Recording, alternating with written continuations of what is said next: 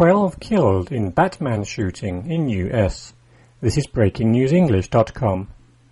A gunman killed 12 people and wounded 59 at a Colorado cinema early Friday morning.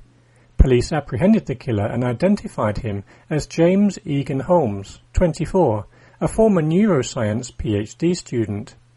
He armed himself with an assault rifle, a shotgun and a pistol, and fired at random at moviegoers attending the midnight premiere of the new Batman movie, The Dark Knight Rises.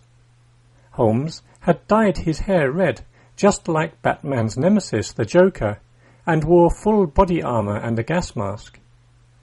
Many initially thought he was part of a stunt for the movie screening. Cinemas in New York got police protection after the shooting to prevent copycat killings. The premiere in Paris was immediately cancelled. US President Barack Obama has led the mourning after the massacre, ordering flags to be lowered to half-mast. He said, "There are going to be other days for politics.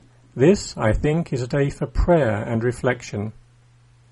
The shooting has once again reignited the debate on gun control in America. All the weapons used in the killings were bought legally in a local gun store. The shooting brings back memories of the 1999 Columbine High School murders, just 25 kilometers from the cinema, in which 13 people lost their lives. Tragedies like this are becoming all too common, but do little to get tighter gun controls enforced. Gun ownership is a right in the USA. There are an estimated 192 million firearms in the country.